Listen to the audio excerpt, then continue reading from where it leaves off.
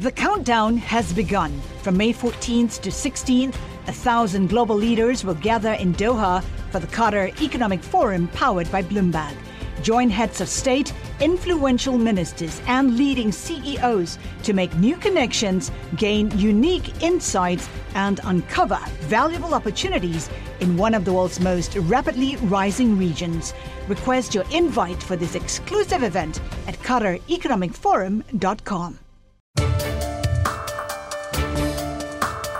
Welcome to the Bloomberg Law Podcast. I'm June Grosso. Every day we bring you insight and analysis into the most important legal news of the day. You can find more episodes of the Bloomberg Law Podcast on Apple Podcasts, SoundCloud, and on Bloomberg.com/podcasts. The impact of the government shutdown on the concealed operations of the intelligence community is hard to measure. FBI Director Christopher Wray summed it up this way in his testimony to the Senate Intelligence Committee. Needless to say, we're still assessing the overall operational impact of the shutdown, but what's quite clear is that it was incredibly negative and painful for the 37,000 men and women of the FBI and their families. In fact, years of work on terrorism investigations may be wasted due to the government shutdown. Here to tell us more is Jordan Rubin, Bloomberg Law legal editor. He's coming to us from the Bloomberg Law studio in Arlington, Virginia. Jordan, explain how the shutdown affected intelligence gathering and counterterrorism efforts. Sure. So one of the most noteworthy and really even scary negative impacts of the government shutdown was how it affected operations of the FBI as a whole. And one important facet of that is, as you mentioned, how it affected counterterrorism, counterintelligence investigations. We have word from the FBI Agents Association, which represents thousands of agents, which reported that in at least one investigation, they obviously wouldn't go into the details, but they lost sensitive intelligence, sensitive sources, and that essentially led to months of work for some sources, years of work for others, essentially being down the drain. It may seem ironic to some that drug and immigration cases at the border were affected negatively, and those are the two areas the president often points to in support of the need for a border wall. Exactly. So one of the things that I took a look at was at a border state like Arizona, for example, drug interdictions saw a drop during the government shutdown. Certain filings in, for example, a district in Tucson near the border saw a drop in illegal immigration cases. And that was something that was surprising to people who follow these sorts of things. And so the question is whether that was a direct impact from the government shutdown. And it is, as you point out, ironic because that is the sort of thing that the president does talk about as a need for a southern border wall to stop these sort of things. There's a cascading effect. The shutdown didn't directly affect state and local law enforcement, but it indirectly affected them and their relationship with the FBI, and that affects the future relationship with the FBI. Explain how that went down or didn't go down.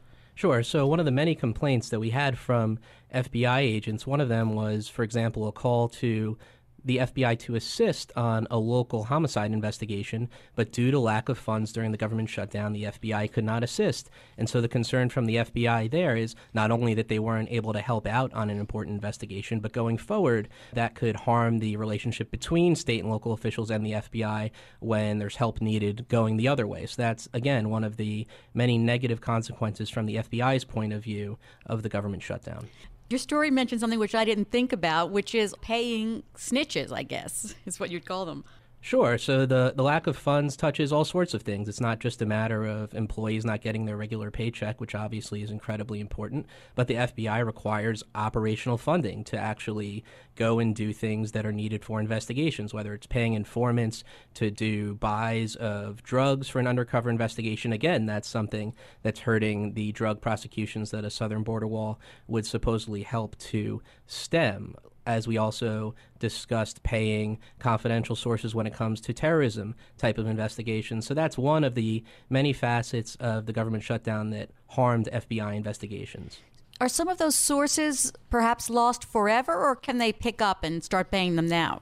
Well, at least some of them, according to some FBI agents, are lost forever. And of course, even for the ones that aren't lost forever, like anybody else who relies on a steady paycheck, whether you're a regular government employee or whether you're a drug buying informant, you need a regular source of income. And so if the government isn't going to be a steady paycheck, then you might look elsewhere in order to get your regular money. not only the FBI, but prosecutors, public defenders, and other judiciary employees that it takes to run the system weren't being paid. So I take it that's a hit to morale, but what about retention and attraction of people in the future? Sure. So that was one concern that was sort of a constant across all facets of the justice system and people that I spoke to. There's the uncertainty, there's the low morale, there's a concern that people will look at this situation who maybe have other options in the private sector and say, you know what, I don't need to go through this. I could be making more money in some sort of private sector job, and maybe this is someone who does think that public service is important, but it's just too uncertain if they're going to not be able to rely on a regular paycheck from the government. In, the justice system and counterterrorism, are there contractors involved? Sure. So that's one of the many indirect impacts of the government shutdown. And the worst part about it is for people who are contractors as opposed to employees is that they won't necessarily get back pay. And so whether it's someone like an interpreter who might be contracted out, whether it's through a prosecutor's office, whether it's through a court, whether it's through a public defender's office, that's the type of service that's needed in order to, for example, carry out certain investigations. The FBI mentioned that that was a problem as well, whether it's in terms of a gang investigation or a drug investigation. Interpreting services are something that the government relies on a lot, and that's one example of someone who could be a third-party contractor who is also affected by the shutdown indirectly. And another thing I didn't think about till I read your article was the gathering of evidence, crimes that were committed. There might perhaps be evidence that's lost now or was collected sloppily. Well, sure. When there's a strain on resources, whether it's in terms of not having the regular amount of personnel, whether it's the personnel that you have worrying about where they're going to get their next paycheck from, things inevitably are going to fall through the cracks. And so the concern obviously in part stems from things that we can point to, but one of the most concerning aspects are the things that we won't be able to point to, the cases that won't be able to get made in the first place, the strain on the public defender who isn't able to put forth as vigorous a defense of their client as they would like to. And so these are the sort of things that, whether you can quantify them or not, everyone who's involved in the justice system seems to agree was an extremely negative impact of the shutdown. It was amazing that the courts kept operating. Were there any courts, we have about a minute here, were there any courts that closed down during the shutdown? Well, I would say the main issue wasn't necessarily so much the outright closure of courts, but they just weren't really necessarily operating at full steam at all facets. The criminal cases did take a priority. Some civil cases were put on hold, and there are very important consequences to there, too. So from some people's point of view, if their case wasn't heard at the time that it was supposed to be, then in some ways, they didn't really get the sort of justice that they had anticipated from the system due to the shutdown. It's amazing, all the indirect effects that we don't think about. Thanks so much, Jordan. That's Jordan Rubin. He's a Bloomberg Law legal editor, and he's coming to us from the Bloomberg Law studio in Arlington, Virginia. Thanks for listening to the Bloomberg Law Podcast. You can subscribe and listen to the show on Apple Podcasts, SoundCloud, and on Bloomberg.com/podcast. I'm June Grosso. This is Bloomberg.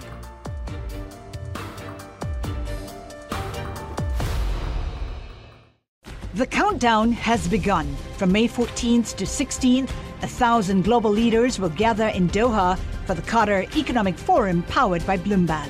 Join heads of state, influential ministers, and leading CEOs to make new connections, gain unique insights, and uncover valuable opportunities in one of the world's most rapidly rising regions. Request your invite for this exclusive event at QatarEconomicForum.com.